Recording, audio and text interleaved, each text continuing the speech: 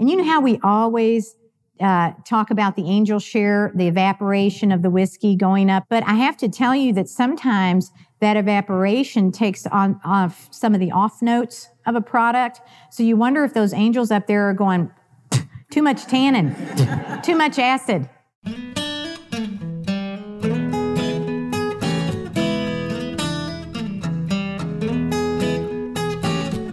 Hello, everybody, and welcome to episode 198 of Bourbon Pursuit. I'm Kenny, one of your hosts, and let's run through just a little bit of the news. Four Roses Small Batch Select has hit in 5 markets across the United States. You've got, of course, Kentucky, but you've also got New York, Texas, California, and Georgia. We did a behind-the-scenes video with master distiller Brent Elliott during the media day for this particular release. Brent shares a lot of the information on the mash bill breakdown, which particular versions he wanted to go into this blend, and why he even chose to do certain yeast strain runs years ago in anticipation for this. You can catch that video in our show notes as it was previously aired on YouTube and Facebook. Now, the other kind of fun thing about this release is a fool and his money. You've got to remember, this is a product extension, a line extension of Four Roses. That means it's going to be widely available. But the first bottle hit secondary and sold for around $200. And now that we know that the bottles just keep popping up, that there's a lot of groups that are doing cost plus shipping, plus there's a myriad of retailers out there that are able to get this to your doorstep just through online purchases. So just a humble word of advice, don't overpay if you don't need to. The retail cost is somewhere between $55 and $65, depending on your region. Derby season is finally upon us, and that means I get to make my annual big batch of mint juleps to take to Ryan's Derby party. I use 100 proof bourbon and a 1.75 liter handle, mix my own simple syrup, marinate some mint leaves in there, and really this simplifies the whole process because instead of actually having to create individual drinks, now I can just pour it directly from the bottle, and I promise you, it's a lot better than any pre-mix that you're going to find out there on the market. Ryan likes to call it a Derby party in a bottle. I've posted that recipe for anybody to access on our Patreon page. It's public, so go and check it out, patreon.com/Bourbon Pursuit. Now, today's show is all about bourbon, food, and knowing how to really train your palate. It's a session that took place at the 2018 Kentucky Bourbon Affair. Now, you're going to get to know Peggy Noe Stevens a lot more in a few weeks with an upcoming episode, but she has some real pedigree when it comes to bourbon, its history, and her connections within the industry. If you're interested to know more about the events that are taking place at the Bourbon Affair, you can see what tickets are available at kybourbonaffair.com. On our end, we've got some new barrel selections that are coming up for sale really soon. We've got 2 Four Roses barrels, a Buffalo Trace barrel, and an Elijah Craig barrel. It's a lot of bourbon. And you can get your chance by signing up and supporting us at patreon.com/Bourbon Pursuit. And this is all possible thanks to our retail partner, Keg & Bottle, out of the SoCal area. If you want to visit them online, you can do it at keg-bottle.com. Now let's hear from our good friend Fred Minnick with Above the Char.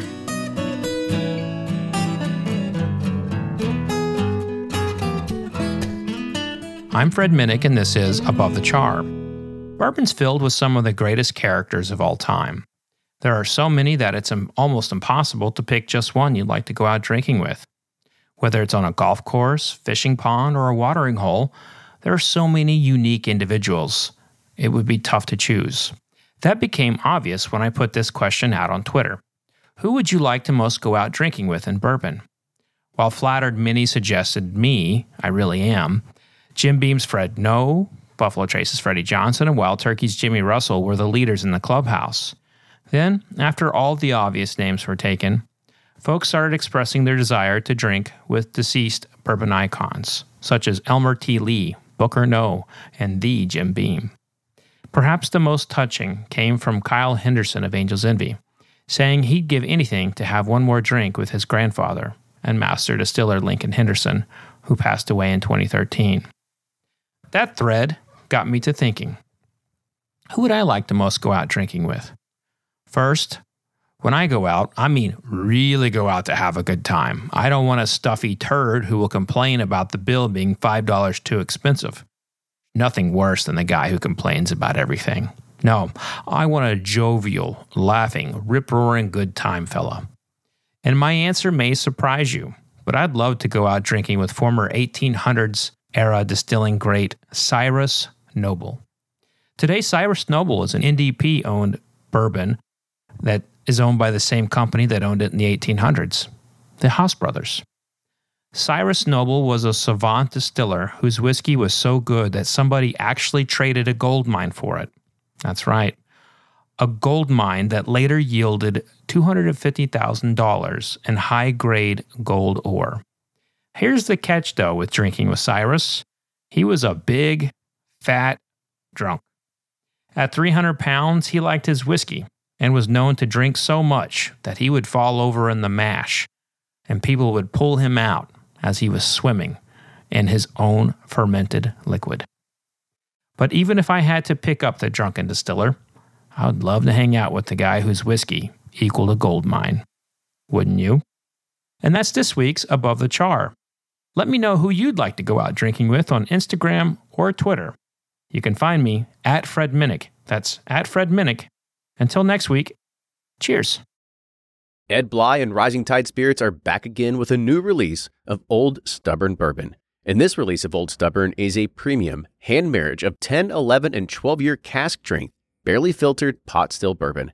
It comes in at a staggering 123.8 proof, and the flavoring grain for this one, which the last one was wheated, but this time it's now rye. Rich, sweet, and bold with a long finish that's sure to be another eye-opener.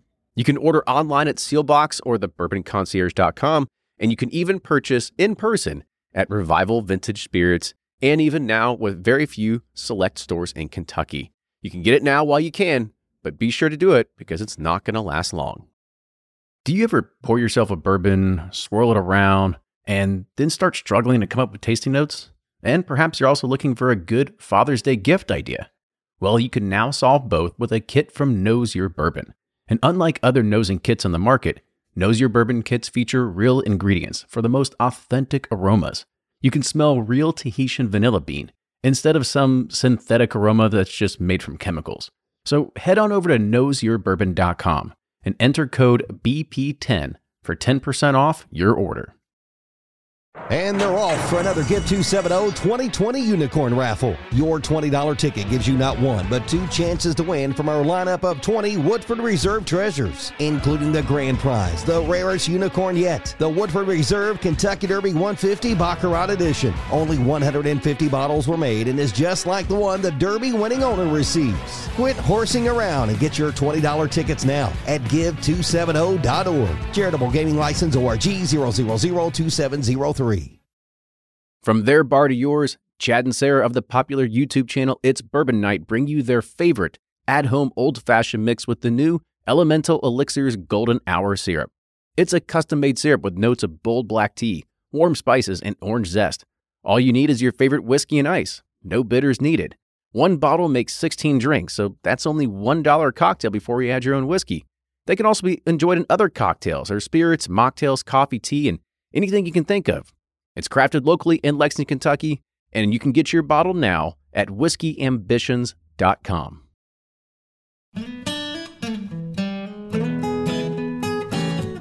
For those of you who might know me or don't know me, I'm Peggy Noe Stevens, and I'm the founder of the Bourbon Women Association, and that's who is actually going to sponsor this today as well.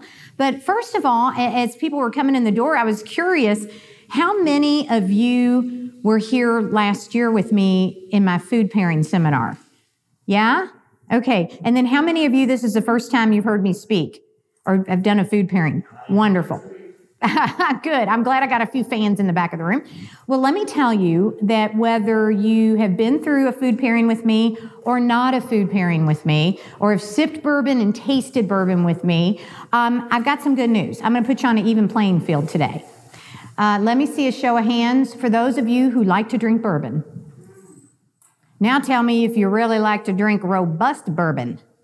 Even better? Even better? Heck yeah. How many of you like food? And that means you like to eat, right? So we're going to have a good day. We're going to have a real good day. But I got to tell you, I had a lot of fun with this topic today. That's why it's called The Stave is the Rave, because I don't think our barrel gets enough credit. And I wanted to make sure that I was very energetic today. I wanted to make sure that I had quite a bit of rest for you today. So I only drank Baker's 107 last night because I knew we were going to do some big, bold barrel strength bourbons today. And we're going to pair it with food. So we're going to appreciate that because you know what? The stave's the rave today. So if you have any takeaway at all from me personally, this is my little quote for today. Grains are the recipe. Yeast may be the soul, but all the magic of bourbon happens in the barrel. And I'll tell you who taught me that. All the magic of bourbon happens in the barrel. It was Lincoln Henderson.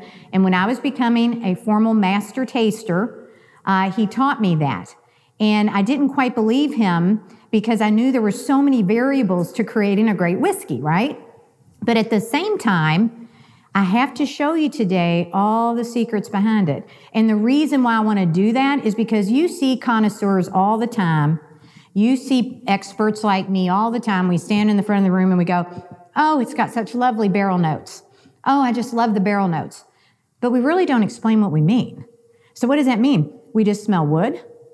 No, we have a lot of flavor and a lot of spirit, if you will, in the barrel. So with that, let's first of all show a little respect for the barrel, because in the 1800s, of course, the reason why the barrel even came into play is because it was kind of the UPS cargo of the day, right?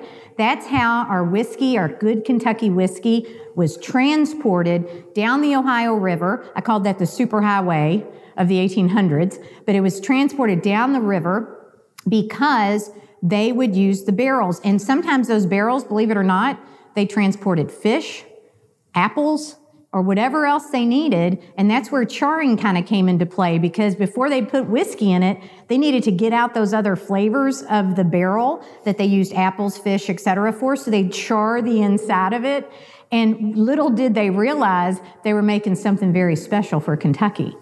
And if you think about it, even our definition of bourbon, which was an act of Congress in 1964, requires actually for a barrel new, charred, and white oak.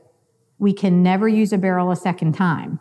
But what I can say is that all of these pieces of the barrel are used. And I'm going to show you that in a little bit too. So let's have a little bit of respect and see what I left for you. This is a stave. Do you feel the weight of this stave? Yeah? I want you to think of these as large blocks of sugar.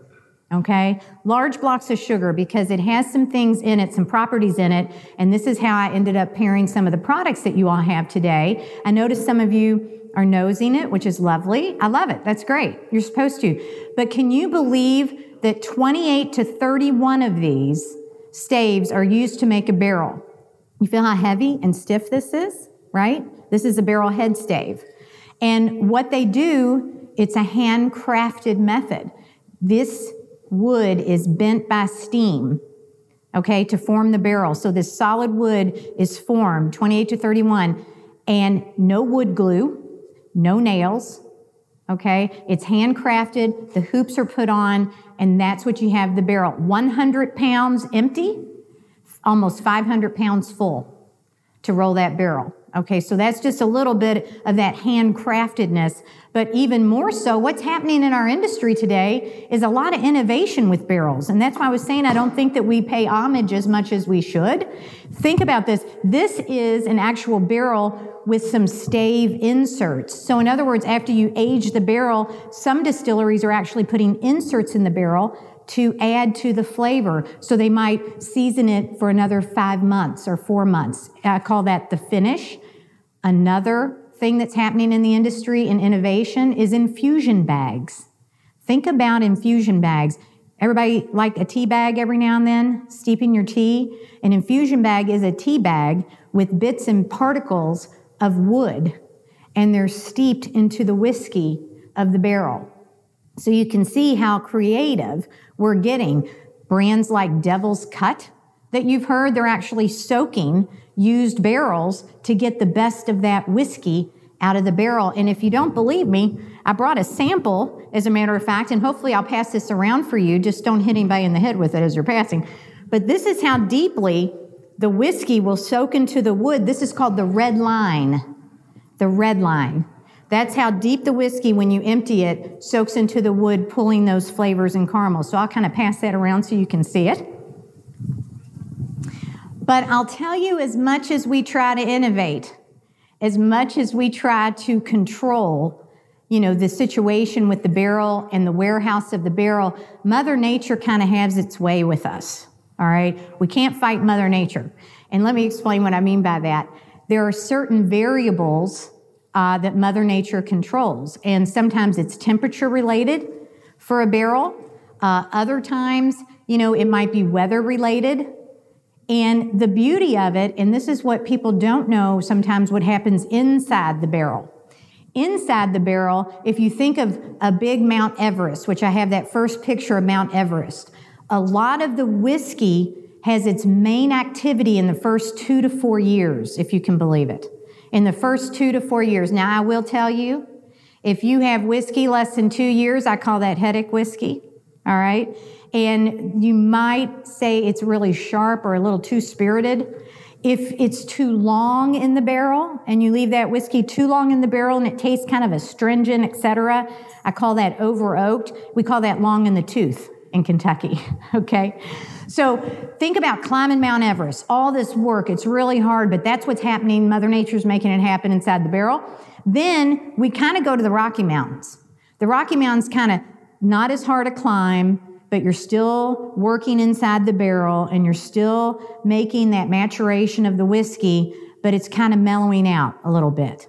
And then finally is the Appalachian Mountains, where it just over the years, you're not going to have a big climb at all. It's going to be a whole lot easier, but it just kind of gets complexity and color and those types of things that benefit. So those are the things that Mother Nature sometimes can bring to us. But you should know, too, more on a scientific basis, there are a lot of compounds in this barrel, okay? And this is where Mother Nature meets science. There's a lot of compounds in this barrel that affect the flavors. And if you think about it, alcohol has a real affinity to wood. It likes wood. In fact, you know what it allows it to do? Alcohol in the wood allows us, and again, Mother Nature helps us with this, but through evaporation, it sometimes sends out, oops, sorry about that. Evaporation kind of sends out some of the not so great notes, all right, in the whiskey. And then what happens, what we want in the whiskey is it actually brings flavor notes inside the barrel. Okay, so that's a good thing for whiskey. It actually helps churn it. But the more sugar and the more tannins are in wine because of low barrel entry proof, 15% barrel entry. So you know what I say to you wine folks? You're sissies. 15%? Come on now. Really. When we're having 125 proof whiskeys and barrel strength whiskeys, and we're not scared in Kentucky because we know that's going to bring complexity over time. We know that's going to bring depth over time. So I kind of get a kick that it's 15% entry proof on some of the wines that are put in. Also, when you think of a barrel proper, and let's just think about a barrel like it was a menu. If I never added any whiskey whatsoever to that barrel, and I just said, chew on that wood and tell me what you think. What you're going to get is sweet, spice, wood. Sometimes from the wood, you're going to get some nutty notes, okay? And then smoke, fruit, and floral. Now, do you see a little flavor and aroma grid to your right? Do you see that? We're going to follow that pretty closely because it's my job today to kind of break down and dissect some of the flavors of this wood in its natural state and in its toasted and charred state. Because if I can dissect it down for you, you're going to really understand your prize at the end. And the prize at the end is we've paired an hors d'oeuvre with it. You're going to see how we build these up.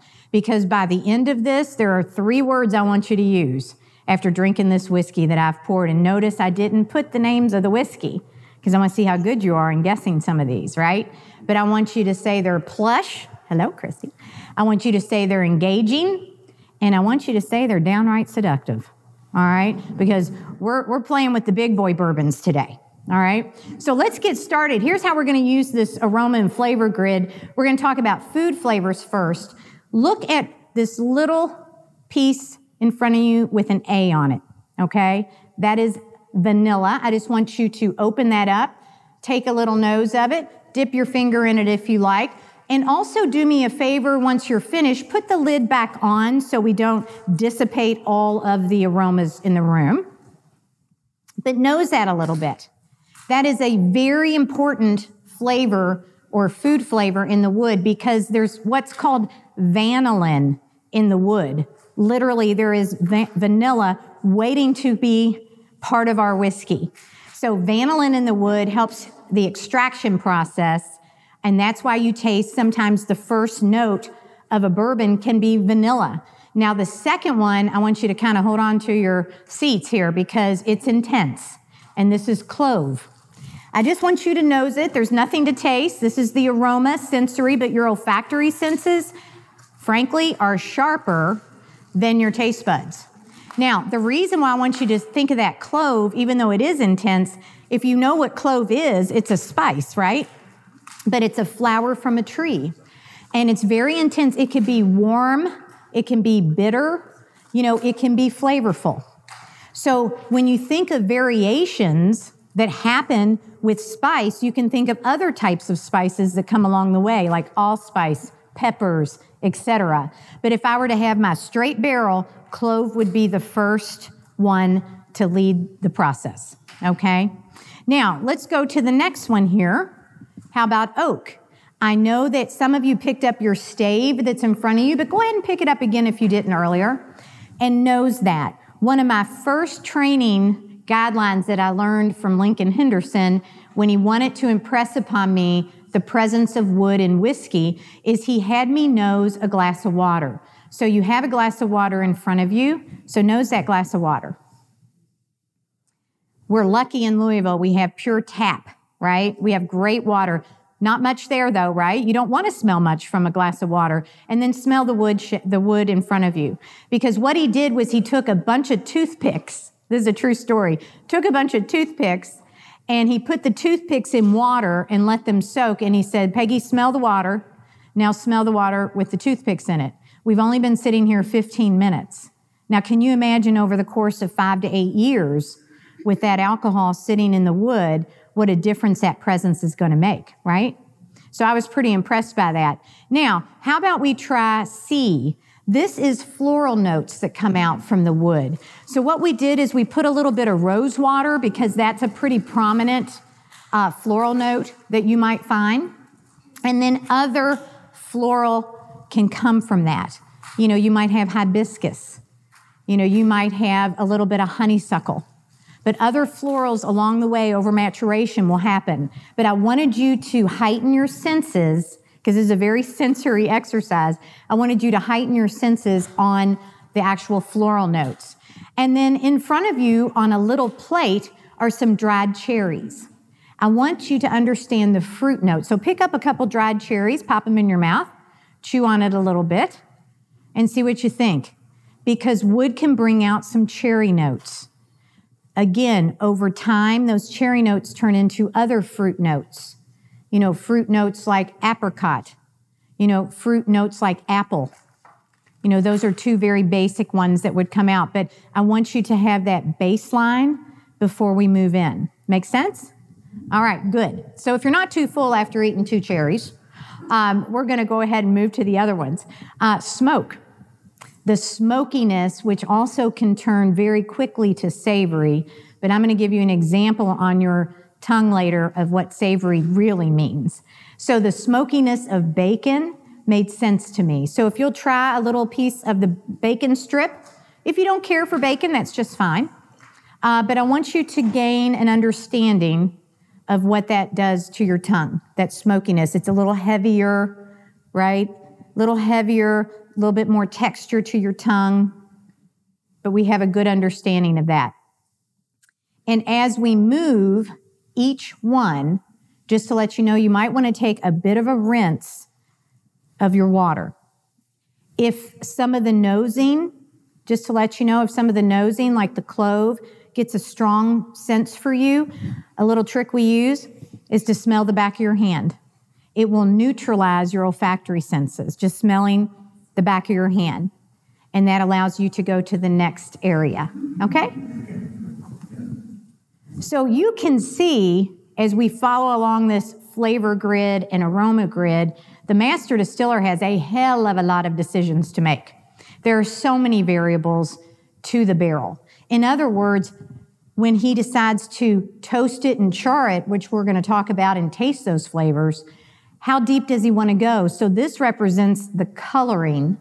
This also represents, does he want to start spicy and go all the way to butterscotch?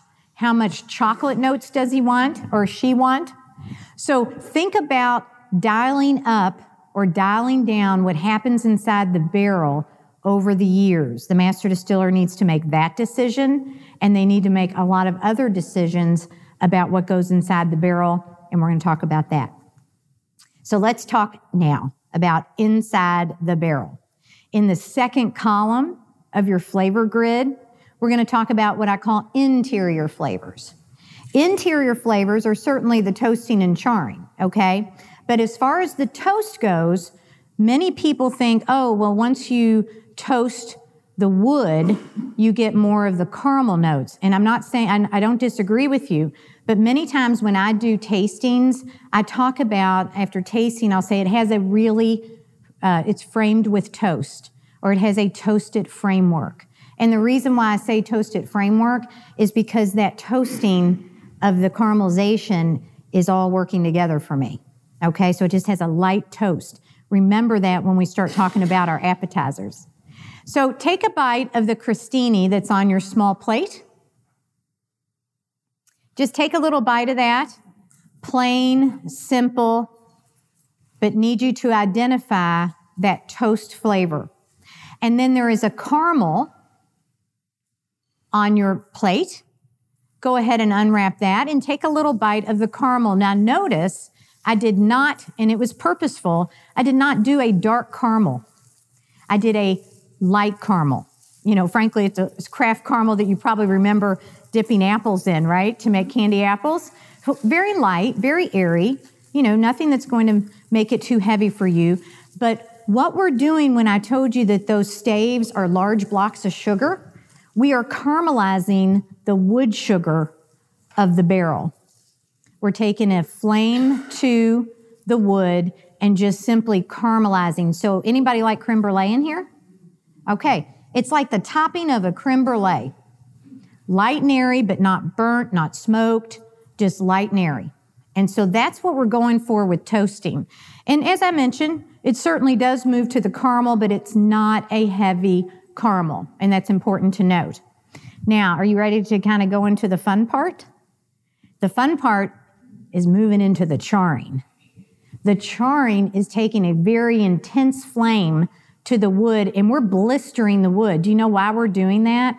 We want to open up the pores of the wood so that great whiskey soaks in and out and in and out of that wood. I also attribute charring to that beautiful, rich amber color, that depth of color we have in whiskey. I also contribute to that campfire smokiness that we have in whiskey that's so wonderful.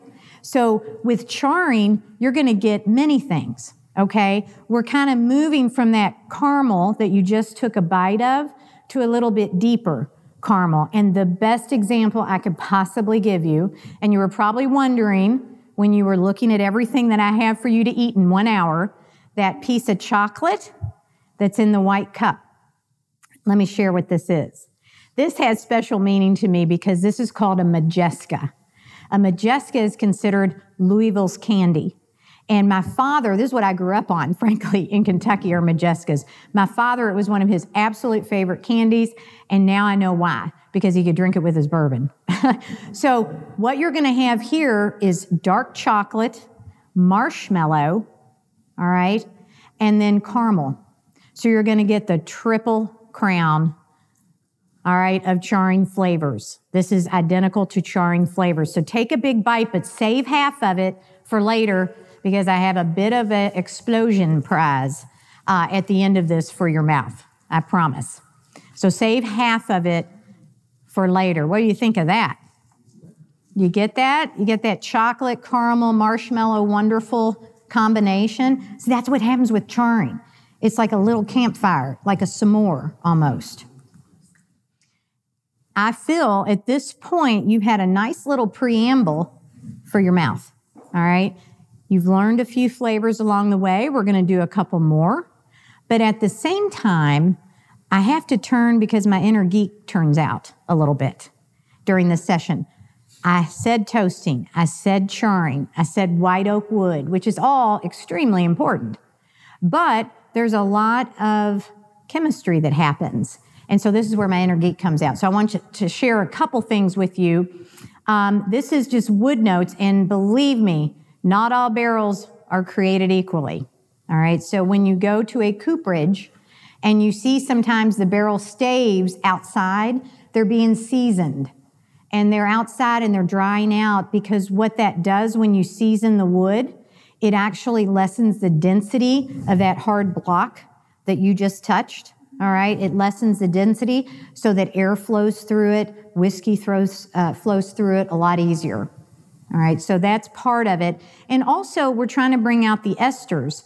Esters are just a fancy word for staying flavors. We want wood sugars and we want tannins. We want the best of wood sugar, we want the best of tannins. And then this is a sample of a wood block up close. And all those little dots and all those little veins, if you would, this is called Tylosi. Tylosi is very important, and the only way I can describe it to you of what happens in the barrel is almost like capillaries, all right? If I were to hold a handful of straws in my hand, very loosely, and I poured water over those straws, what would happen? Water would go straight through, right? Well, what Tylosi does for us is if I were to hold those straws and squeeze it a little bit, some are open, some are not open. You know, some might have a little bit of water fall through once I pour. That's what Tylosi does. It lets the tannin soak in a little slower, so it's not rushed. So that's what it helps us do, and that's a very important piece to helping with the flavor components and bringing out the right things that we want for our whiskey. So the next thing that's a variable to think about, and this is the hardest thing, oxygenation, or just plain oxygen and airflow to make it easy. This is the hardest thing for a cooperage to really get their hands on, and I go back to Mother Nature helping us along a little bit. But oxygenation is really important because the more air that's flowing through, the more fruit notes, floral notes. Also, what we want to happen is oxidation. When people say, well, what the heck is oxidation? I have no idea what that is. Think of an apple. If it was sitting on a table and you left it there a couple days, it might brown a little bit and it actually gets sweeter as it goes sometimes. That's what happens within the barrel. Oxidation with the vanillin and the wood sugar is going to kind of oxidize, and that actually mellows and brings more flavors. So you want oxidation inside the barrel. So that happens as well, and it can also bring some earthy notes. Now, I want you to taste, there's a little sliver of mushroom, because I want you to understand what earthy notes bring in your palate. So take a little bite of the mushroom. Everybody identify the mushroom? It almost looks like a brownie. They sauteed it for me, right? So it's good, but take a little bite. That is an earthy note. That is an earthy note, and you can get earthy notes from this and also from the next thing that I want to talk about, and that's water. Water is key. You know, the first point of water that we're going to experience with the barrel is what? Anybody know? Anybody know the first time that we experience water with a barrel? How about barrel entry? Now, in Kentucky, of course, we can go up to 125, but some distilleries really debate what the barrel entry of their whiskey is going to be. You know, as low as 103 with Michter's, 110, I think Makers and Woodford Reserve use, but you can go up from there. So think about when water goes with the whiskey inside the barrel for the first time, it's a bit of a marriage, right?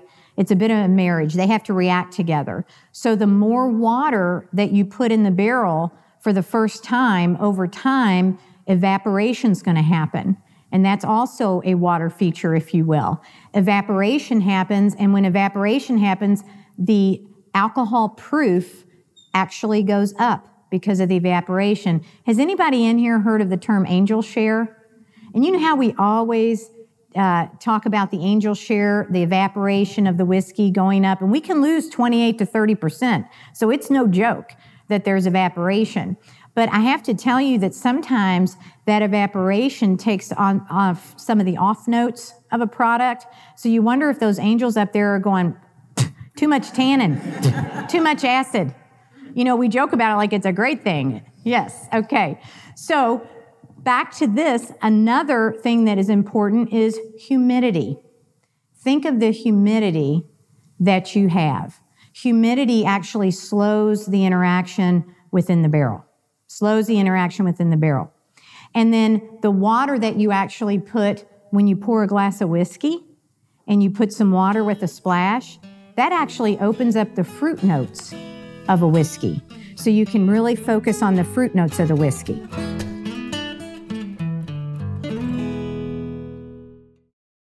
Shopify's already taken the cash register online, helping millions sell billions around the world. But did you know that Shopify can do the same thing at your retail store? Give your point-of-sale system a serious upgrade with Shopify. Shopify's point-of-sale is your command center for your retail store. From accepting payments to managing inventory, Shopify has everything you need to sell in person. And with Shopify, you get a powerhouse selling partner that effortlessly unites your in-person and online sales into one source of truth. Track every sale across your business in one place and know exactly what's in stock. Connect with customers in-line and online. Shopify helps you drive store traffic with plug-and-play tools built for marketing campaigns, from TikTok to Instagram and beyond. And get hardware that fits your business. Take payments by smartphone. Transform your tablet into a point-of-sale system, or use Shopify's point-of-sale Go mobile device for a battle-tested solution. Plus, Shopify's award-winning 24/7 help is there to support your success every step of the way. Do retail right with Shopify. Sign up for a $1 per month trial period at shopify.com/bourbon, all lowercase, and go to shopify.com/bourbon to take your retail business to the next level today. Shopify.com/bourbon. If you're anything like me, then you can't get enough about bourbon. And that's why I'm a subscriber to Bourbon Plus magazine. Bourbon Plus is a quarterly publication that tells the stories from the heart of bourbon, the farmers who grow the grain, the distillers who labor over the process, and the people like you and me who raise their glasses to celebrate it all. Subscribe to Bourbon Plus magazine today at bourbonplus.com, that's PLUS.com, and use code PURSUIT at checkout for $5 off your subscription.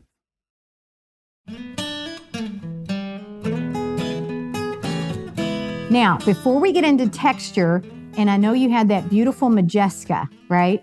Take a sip of water, and I want you to taste one more thing before we go into the actual pairing. When you taste D is what's called liquid smoke, okay? Liquid smoke also happens in the charring, but what else happens, in my opinion, is it aids in the texture of the whiskey, that smokiness. Now, just take a little fingertip, because you don't need much. Believe me, not anything you want to drink. Just a little touch on the tongue. Do you get that savory, smoky, almost Worcestershire? And go ahead and put your cap back on so it doesn't deaden your senses. What'd you think of that? Yeah, it's intense, right? It's really intense. And that's what I want you to know, that it can go from that sweet chocolate marshmallow to that really intense smoke. And it will affect a little bit of that texture that we will. Now, when I talk about texture, I'm talking about the structure of a whiskey. So dip your finger in your water glass, put it in your hand, and slide it. Okay, it's wet, right? But it doesn't slide super easy. It's just wet. If you were to take oil or corn oil, it would glide, correct? Same example of texture on your tongue. Water has a certain texture. Oil has a certain texture. Licorice has a certain texture. So you can see in the row of texture, there can be a soft texture a sharp texture like licorice. You know how it kind of leaves a readiness on your tongue. And what I call viscosity. So there's a little bit of Jell-O because most people don't really understand the viscosity standpoint. Viscosity is how heavy it is. So water's thin, right? Coke, if I were to drink a Coke, is a little thicker, but then Jell-O would be the thickest. So there's a little piece of Jell-O in a glass there. Do you see that on the little plate? And a spoon if you want to just get a feel for heavy viscosity. Why is this important? Because the barrel strength products that we're going to taste have a lot of texture. And I want you to be able to do this just to balance. Is it no texture, wet texture, dry, moist, rough, smooth, oily, thin, because it really plays a role. The barrel notes that we're getting ready to taste as well should have kind of a heavy, sweet feel on your mouth. Now, there's always those basic flavors, bitter, salty, etc. But we're going for big, we're going for bold, we're going for robust. And so I want surround sound. I want kind of a heavy mouthfeel. So when we taste these whiskeys, you can tell me what you think about that. And then the other side of the fence from all the great things that we were talking about is how to identify a bourbon that might be a little over oaked. Now, I want to make it clear there is no bad whiskey out there. There's no bad bourbon. But at the same time, sometimes things can get a little over oaked. So in that one column on your flavor grid, it can go from, astringent, kind of causes you to pucker. So after you drink a whiskey, if it kind of pulls yourself in with your cheeks, heat, too much warmth, kind of burnt cinnamon flavor. So if I taste something that's too heavy in cinnamon, I walk away from it. Cool. A little bit of mint is a good thing. If you feel like you squirted some Colgate in your mouth, not a good thing. Okay, so something can be too minty. So those are just 3 little variables that you can look for to judge some of the over oakedness, which is very rare to find. But sometimes when I'm also a spirits judge, so I taste a lot of whiskeys. And so side by side, sometimes I can taste the difference of something that's over oaked versus one that maybe is too sharp, hasn't been in the barrel long enough. All right. So with that, are you ready to eat? We have tested your tongue. It's like calisthenics, right? We've built you, you're like an athlete right now. We've trained you. So now we're going to put it all together. And so closest to you knows the whiskey. The first one closest to you, and tell me what you think. What do you think it is? This is cask strength, if that gives you a hint. This is Maker's Mark cask strength. And let me tell you, this is an engaging whiskey for me. I think it's very exciting to drink because it truly took on this whole other element by doing a cask strength. So again, credit where credit's due to the barrel, right? When you nose it, sure, it has some elements for me, like Makers that I'm used to. Those elements being honey notes, really nice honey notes, some citrus notes. I normally get that with Maker's Mark, of course, and a nice body of wheat with Maker's Mark. But with this cask strength, I have to tell you, I get maple syrup. I get big spice, bigger than Maker's normally has in a spice. Would you agree?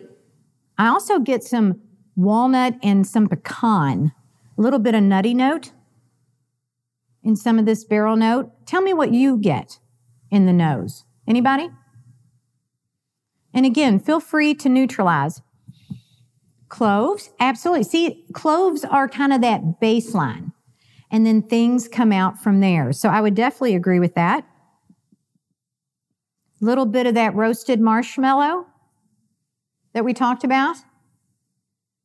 All right, so now we're going to taste it. And for those of you, just to let you know, this is between 108 and 114. So if the proof level seems to overpower you, I'm going to show you a little trick that you can do anytime. And I specifically do this when I'm pairing food because it helps really bring out the flavors. I would not suggest that you do this at a bar when you're trying to pick someone up, all right? But let me show you this one. I take a little taste of it, and then I blow out. It releases some of the alcohol, and when you start talking after that, you'll really be able to taste it.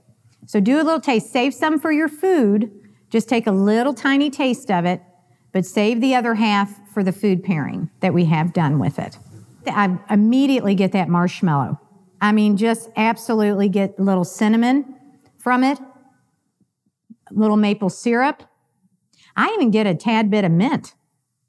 That maple syrup really comes out for me. And that's why I just want to tell you what we paired today. Again, starting on your left to right, we have a smoked duck with a citrus sorghum on a corn waffle. Now, let me break down the layers. Here's why we did what we did. The smoked duck brought to me these wonderful earthy notes that we've been describing for the last hour. The citrus notes, when I was nosing this and tasting this, I always get citrus from Makers, always. So I wanted to add a little splash of that. That was important to me. And then the sorghum, I said I get maple syrup.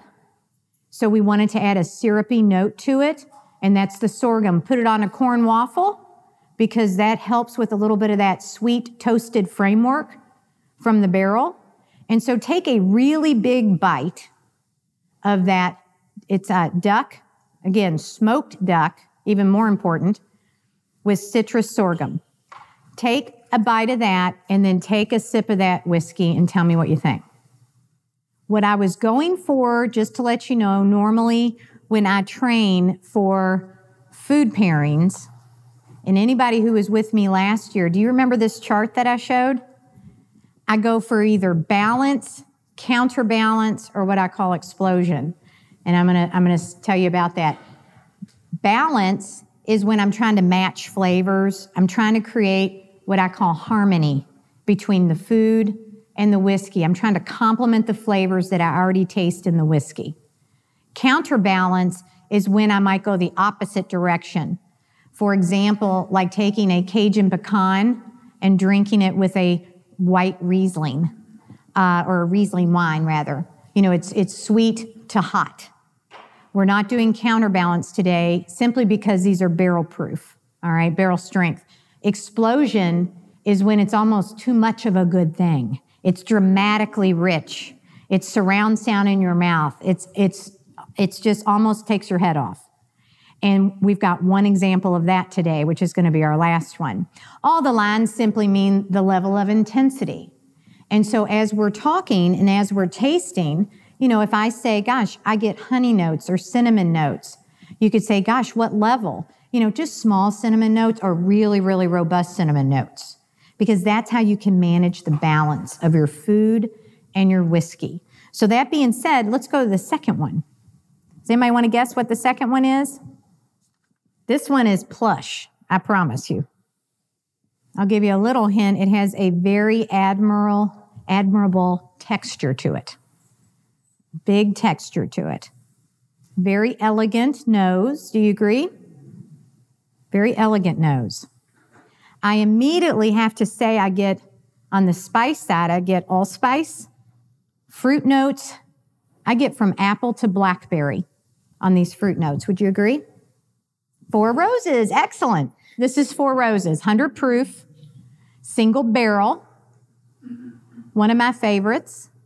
So easy to pair with because you have these big allspice, cinnamon, ginger notes. To me, you know, whenever you have a lot of spice to play with, you can make anything taste good, I promise.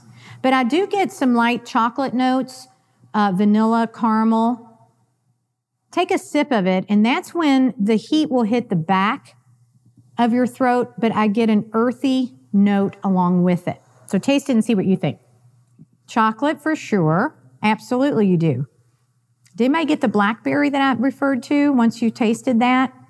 Isn't that interesting? And what about the texture? Remember I said admirably textured. What's your tongue doing right now? Nice, heavy, wet, not too oily. It's a long, sweet, dry finish which I like in a whiskey. It's just impeccably balanced. So here's what we did on number 2, and it's the middle appetizer in front of you. It is allspice braised pork with a barrel-aged maple, okay? So try that pork, again, capturing the earthy note. But notice I said allspice because truly with Four Roses, I get a whole lot of allspice, nutmeg, cinnamon, a little clove, and I knew it would balance okay. You like that one? Which one did you like better, the first one or the second one? Second one? Okay. Did you get the allspice balance, the harmony of all that? And again, Four Roses is 100 proof. So we didn't have to work too hard, to pair with a food and let the food flavors come through, which is nice. Now, take a little sip of water, because the next one, I dialed it up a bit. I definitely dialed it up a bit. Does everybody remember me asking you to hang on to the other half of your Modjeska? Okay, good. I'm glad you did. Because I want you to nose that third glass and tell me what you think it is. I mean, it's really dramatic nose. I have to say, I was at a bourbon women function. It was called He Sips, She Sips. And we had blind tastings all over the room. And this barrel strength whiskey was the favorite among women, which should not surprise me. I'm in 7 cities with bourbon women. We have thousands of members across the United States, and we always go for the more robust, heavier whiskeys. It's very interesting to me. But isn't that nose incredible? Do you get immediate kind of smoky caramel? Pardon me? Yes, Elijah Craig barrel strength. Very good. Very good. And I have been so impressed because it's just lavishly built, this whiskey. It's just lavish. So I get the smoky notes, of course. I get the heavy caramel notes. I also, of course, get a little vanilla and, believe it or not, on the spice side of things, a touch of paprika. So I get a little touch of paprika, not too strong, not too harsh, very subtly balanced in that. Not like the Four Roses where I get more of the spice notes, if you will. So what I decided to do with this, because where you're going to, frankly, just almost freak out, is the texture of this whiskey. When you taste it, let it sit, swallow, and let it come back to you. I think you're going to be impressed with the texture, and then I'll tell you what I paired it with. Take a little sip. Do you see how that fills your entire mouth with texture? From the tongue to the upper roof of your mouth, the cheeks, everything in its surround sound. I get dark brown sugar. And this is barrel strength. And how subtle. How subtle. But dark brown sugar for sure. Huge vanilla. Huge caramel. And the chocolate notes just screamed at me. Did they scream at you? And that's why I couldn't help myself. Take that Modjeska, pop that thing in your mouth. Take a sip of this, but leave a little bit for the dessert that I came up with. This truly, my husband and I were sampling the Modjeskas with this. It was the best sugar buzz I've had in quite some time. Promise. What'd you think of that? Now, again, this is between 128 to 140 proof. What I decided to pair with this, because on the fruit note side, I certainly got apple, but I also got a lot of heavy red pear. So what we decided to do was a poached pear with dark chocolate and toasted marshmallow. So it's almost like eating a Modjeska cake. So when you get a chance for that, don't even rinse. Don't waste your time. Just go for that poached pear cake. It's the last one there. and take that last bit of Elijah with you. Good? Isn't that crazy good? That's not just good, that's crazy good. Now, I am confident that you have a ton of questions for me, and I'm happy to answer them. We covered so much track in an hour, I can't even believe how much we ate in an hour. I don't think since the moment you sat down, you've stopped chewing, actually, which is kind of a good thing with a food pairing, right? Do you feel like we've identified some real flavors of the barrel? Does anybody have a new respect for barrel notes? That when somebody says, oh, I get a barrel note, now you can be descriptive and say, oh, are you getting a little clove? Are you getting a little floral? What are you getting? And even more important, you can actually pair food with your barrel strength bourbon. Or it doesn't even have to be barrel strength. It could be a bourbon, just find out the age of the whiskey, and you'll know what kind of barrel notes. Because remember, short barrel notes, probably 2 to 4 years. Beyond 4 years, you're going to get more complexity, more barrel notes, which I'm not saying that every whiskey has to be old and aged. We're not like those Scotch folks that it has to be a 20-year whiskey. We like to drink our whiskey, while we're still alive. So that's important, all right? And you probably are wondering, why in the heck did she put out a little packet of Mentos? Is anybody wondering what we're going to do with that? Because by the time I've had you all eat all that you've eaten in the last hour, if you go talk to somebody outside, you're going to need this. All right, so will you all make sure that you take your Mentos so they don't blame it on me? All right.